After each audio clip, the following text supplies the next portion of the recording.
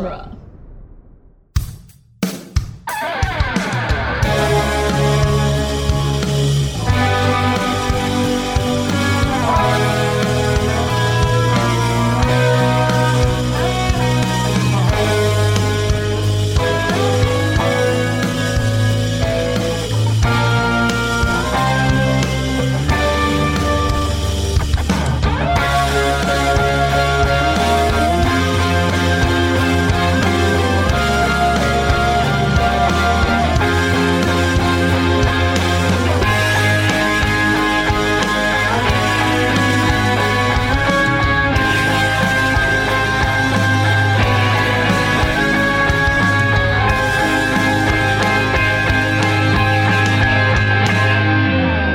Welcome back to Spider-Man Minute, the daily podcast where we burst out of the rubble to talk about Spider-Man 2, one determined minute at a time. I'm Scott Corelli.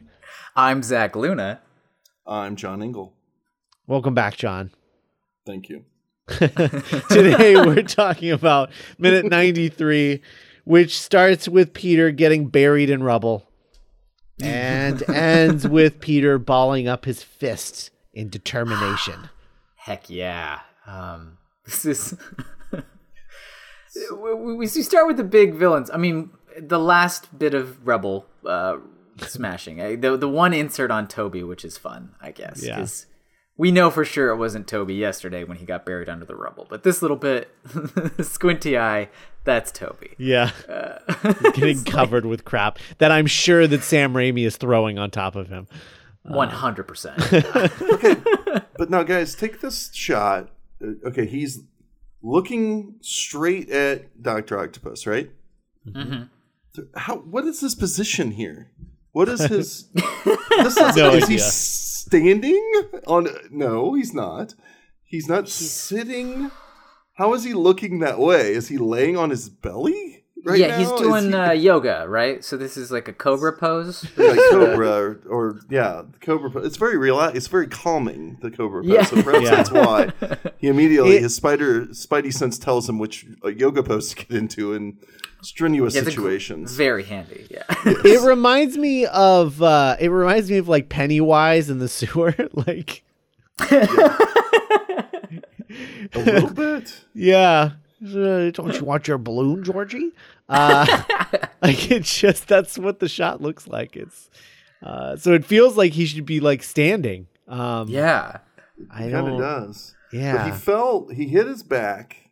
Mm-hmm. And Is he fell forward, right? He must have fallen forward. Is his or did back- he fall straight down? Is his back against the wall and he's like sitting up? Well, that's not where he ends up by the time he, Yeah. Superman's Maybe- out of the pile. Yeah, I guess that's true. Maybe.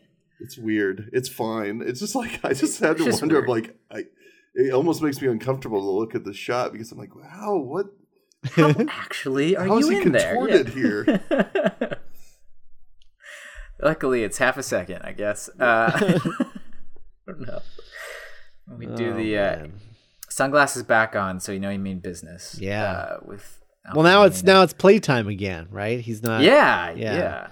And he grabs her, and Kirsten Dunst begins to scream and doesn't stop for the rest of the minute. She goes full on horror protagonist scream queen here. And, Oh, yeah. really sells it. Yeah. Yeah. I like that they put her in a real tentacle rig and physically lifted her up there. It's almost goofy, but like it works for me. It's just the end of a cable arm or something. Did they do that with Aunt May earlier too? Did they actually put Yeah. that actress in the rig like that? She was on wires occasionally, but I don't think they ever had like a real tentacle wrapping around her like that. That's kind of crazy. Yeah, it's nuts. She was not a young woman. I'm sure it was not comfortable for her. She was game for it though. She was real excited to be good. on the wires and whatnot, and all the stuff on the side of the building. This here is just scream time. Yeah. I love his little smirk right before he grabs her. Yes, yeah, like a real villain, like Yeah. a villainous villain. He's enjoying being a jerk. Yeah. Your turn. Yeah. Really good. Which I kind of like. I like when a villain is unapologetically This is fun. Like, it's fun to be bad.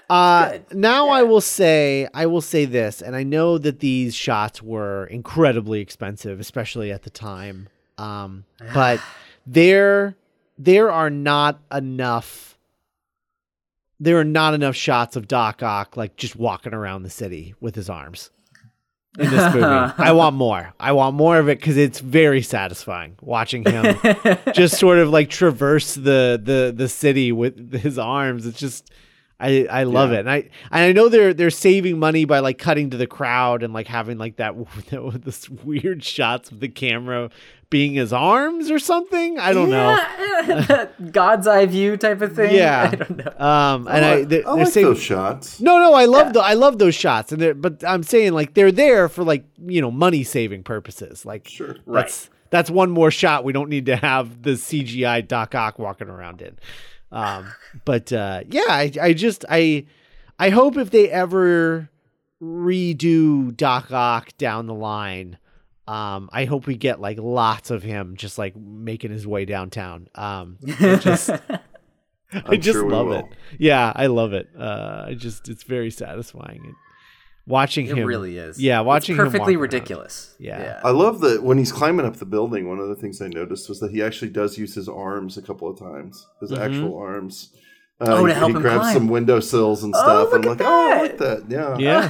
That's actually a really nice touch, because, he does have 8 limbs. It's not just the 4. Right. So it's kind of fun to see him actually still using his arms sometimes. Yeah. And I love that guy in the fire escape that's just like, what the hell is that? Yeah. I tried to like slow it down and listen, and I think he says "what the heck," which I think is a perfect level of just doofy. Like, another day in Spider-Man land. What that the heck? would be a definite bubble off in the panel, right? Yes. In the comic. Like, what the heck? Yeah. Okay. Oh my Hello? God. He's got a little bird cage there with him. That's fun. Oh.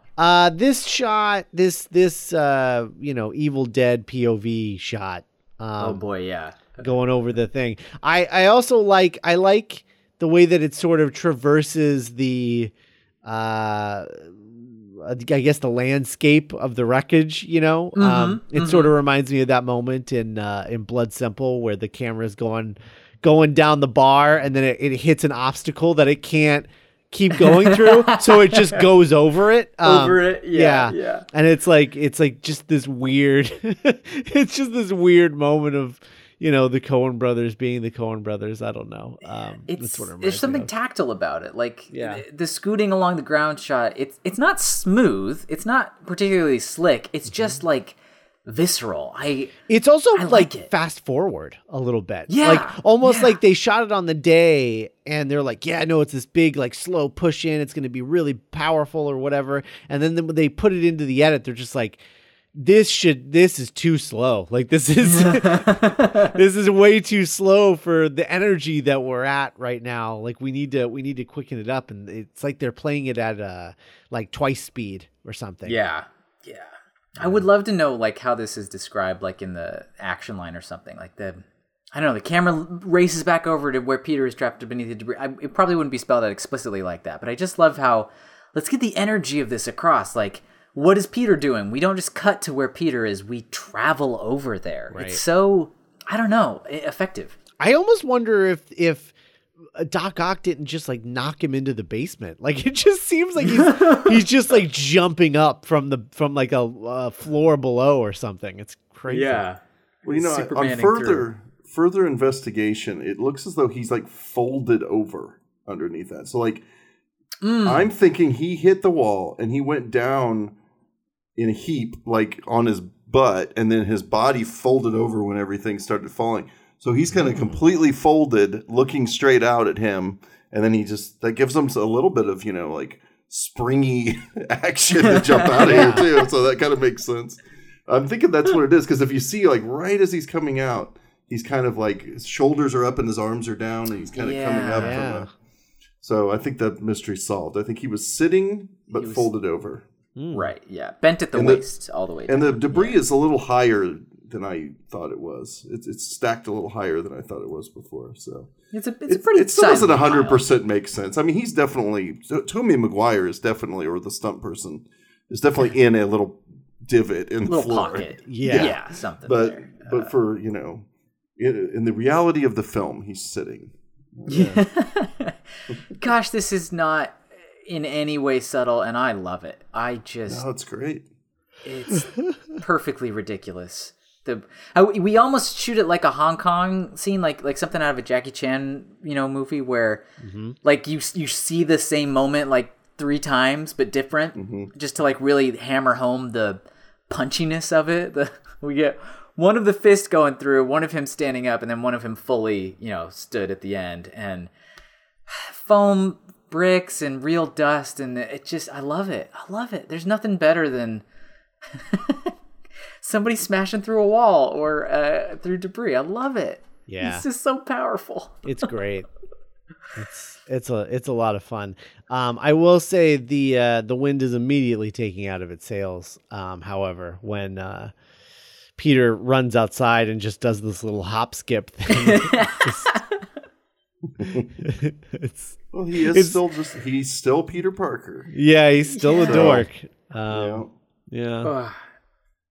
I feel like today this would have been like he smashes up out of it like that, and then we have a wide shot of him leaping all the way out to where he is or something. But it just does a little jog, and skips.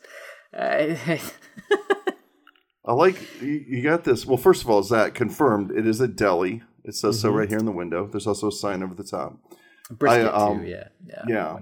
Right underneath the window where it says deli, there's presumably a boyfriend consoling his girlfriend. It's like, oh my God, did you see what just happened? That guy just threw a car, and then he had. I think it's kind of funny to think about what's going on with the background players. Right. Like, what are they? Sit down, babe. It's okay. Yeah, just breathe. I mean, they do live in Spider-Man's New York, so I guess they're kind of used to this, or they somewhat expect this kind of thing to happen. But he's just like, it's going to be okay. She's like, I just need to sit for a little bit, okay? And how quickly other people are just kind of like casually walking by, like, all right, I still have places to be though. Like whoever the women are that go by behind Toby as he's messing with his glasses. I love their like nonchalant attitude. Well, it is New York. I mean, they still got to get somewhere. Yeah. This bit with the glasses, it's obviously a recreating of like the first moment that he got his powers in the first movie. But so I like it. I like it for that. It's certainly not subtle, but I very few moments in these movies are, and that's okay. I love it for that. But this idea of like, he can see clearly now. Like I really love it. I really do. As like a metaphor. Yeah. It works. Yeah. Like he sees clearly like what he needs to do now. And it's great. And I love that he's been saving these glasses this whole time. Like even when he didn't need them, because he was just like, well, what if I lost my powers one day? I wouldn't have glasses.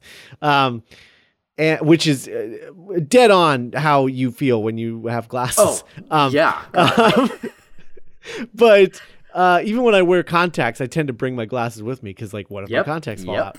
What if I need them? Yeah, what if I need them?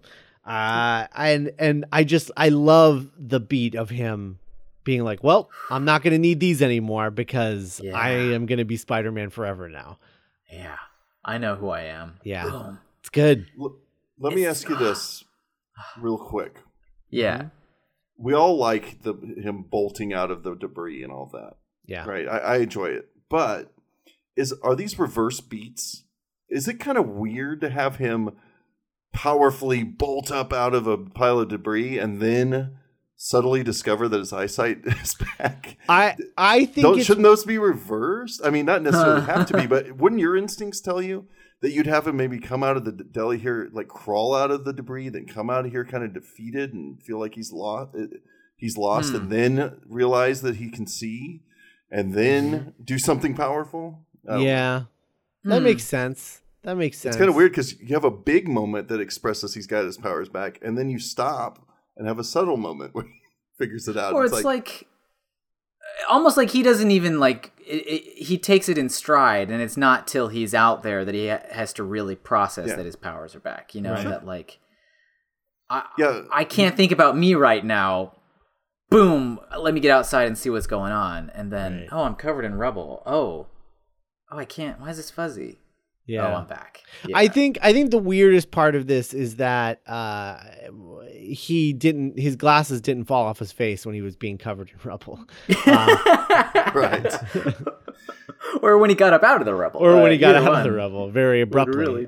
Really do a number on it. Yeah. No, I don't disagree. I'm just pointing out that I think my instincts would be to escalate here. Where here it kind of goes up and then down again, and then it's kind of a strange progression. But that Sam Raimi thing about like following the feeling instead of following the logic. Right. You know, that if ever logic is getting in the way of like a feeling, go for the feeling. And we have the boom coming up out of the rubble. Like he's not going to trade that for anything, and so we'll have our quiet power realization later. Right. I don't know. They both work so well, and you wouldn't want to cut either one. So we'll put them in the order they are. I don't know. It's great. It might not even occur to a lot of audience members that him bolting out of that debris was necessarily him getting his power back, or like Scott, you mentioned that it didn't really register with you that having a Spidey sense back was it. Like we kind of need this moment to stop and go, okay, audience, you get it now, like, right? And I don't mean this as a handholdy thing at all. I just mean that there had to be this moment where we, with him, realize it.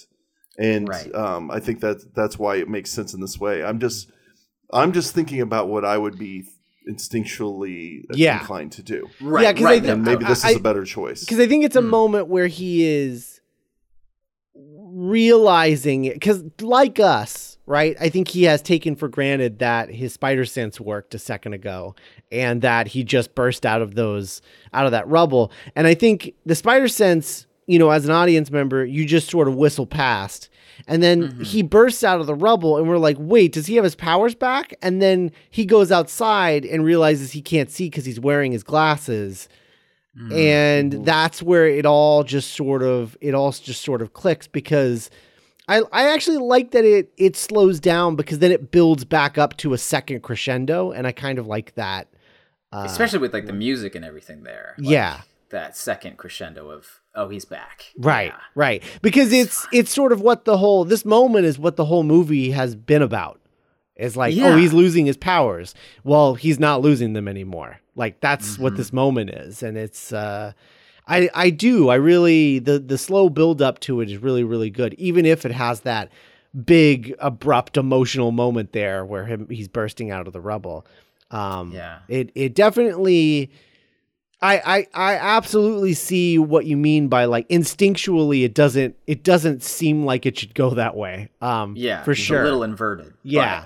But I do like it. I do like it. There also might be an aspect too where obviously busting up out of the rubble is a bigger display of power, like physical power or whatever, but in terms of registering things on the audience, the glasses bit is the only explicit callback here to the first film. Right. And that will land as a larger moment. Like the moment that Peter realized he had powers that morning in his...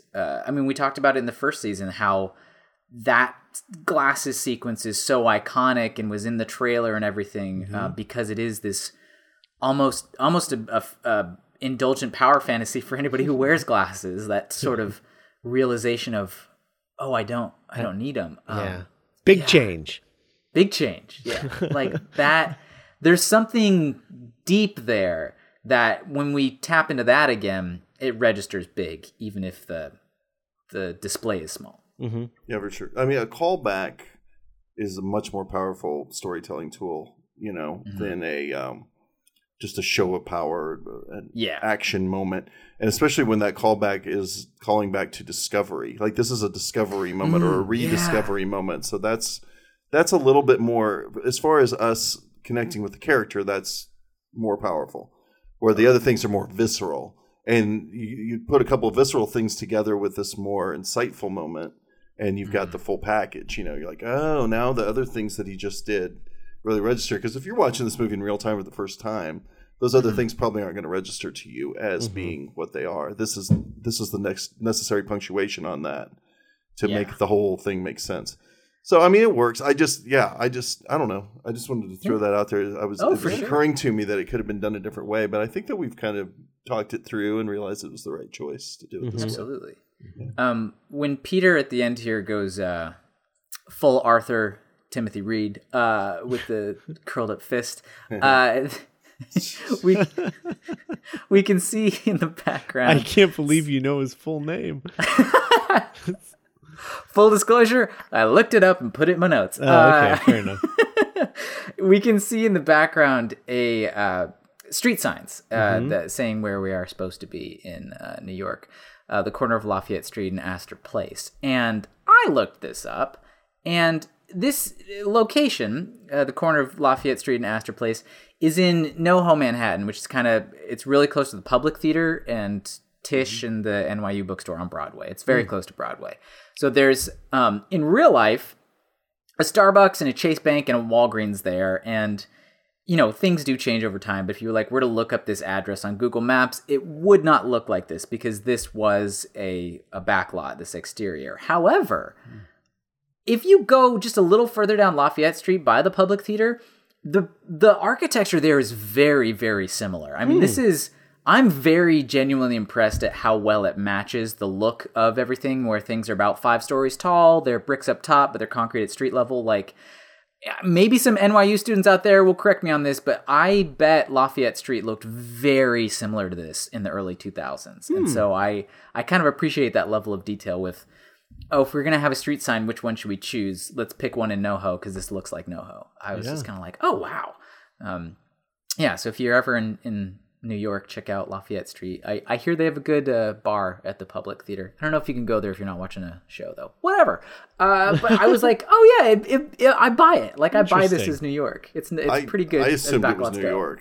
I didn't know it was backlot.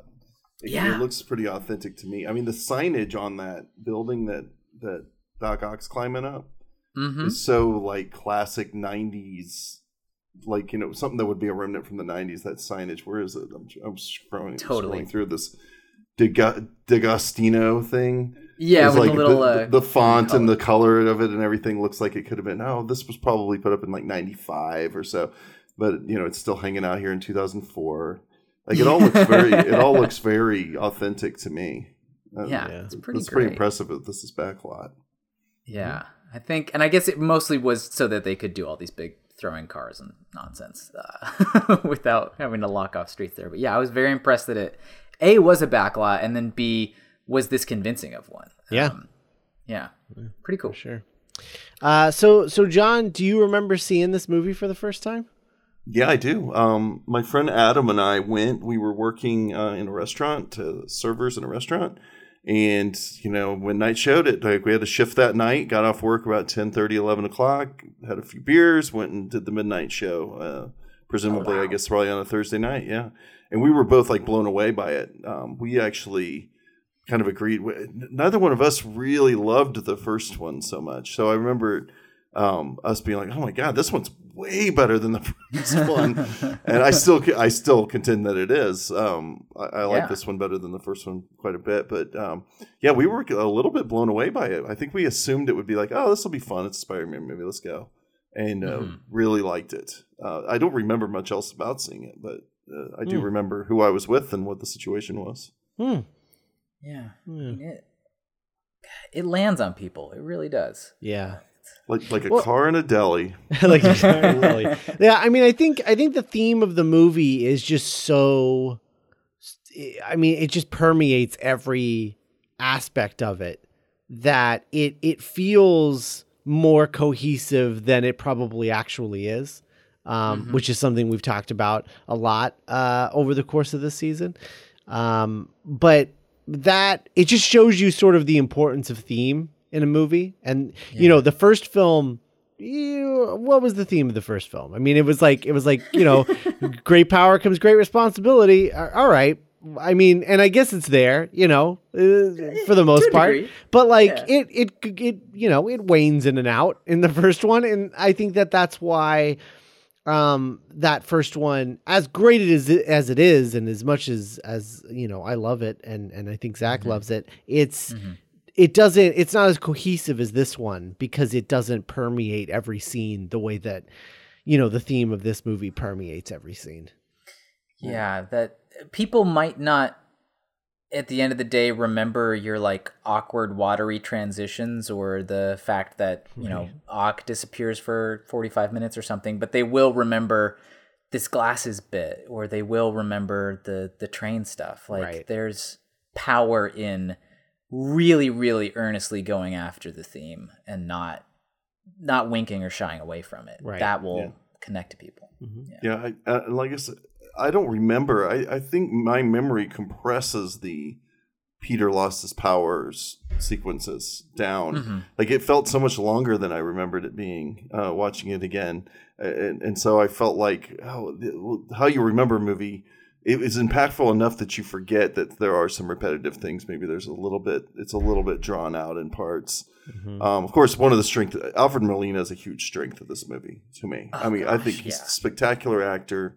That was another thing, though. We would have been, we were huge fans of, still am, a huge fan of Paul Thomas Anderson and Boogie Nights, and the Alfred Molina scene in Boogie Nights is just like huge, legendary scene to us. So having Alfred Molina be the villain in this movie was exciting to us at the time, and I think he does a really great job. And I mean, I love, I don't hate the villain in Spider-Man, in the first Spider-Man, but it is a little bit, when he's in villain mode, he's a little bit too Power Rangers, that's a big problem. And here it feels real and down to earth. And that's a huge step up. I thought it was a much bigger step up as far as villains are concerned in this movie. But yeah, I don't know. I think that was where the takeaways, if I could try to remember our conversations afterwards, after having seen it, that was probably the biggest takeaway, was the strength of the villain in this one. Oh yeah, for sure. All right, well, John, thanks for joining us these past few days. Yeah, thanks a lot for having me. Yeah, of course. One more time, where can people find you? Well, you can find Alien Minute on iTunes or Stitcher, anywhere that you usually get your podcasts. I think we're pretty much everywhere. ABC Devo also on iTunes, Stitcher, any of the podcatchers, or at abcdevo.com. And you can follow me on Twitter at OffKilterComps. All right. It's a great handle. Handle. Yeah. Or alienminute.com on Twitter as well. Sometimes the two accounts communicate with each other. I love to agree Dr. with myself. Octopus in his arms. Very much. I love to agree with myself on Twitter. It's a lot of fun. All right. Well, we will be back tomorrow with Minute 94. Bye, everybody. Bye.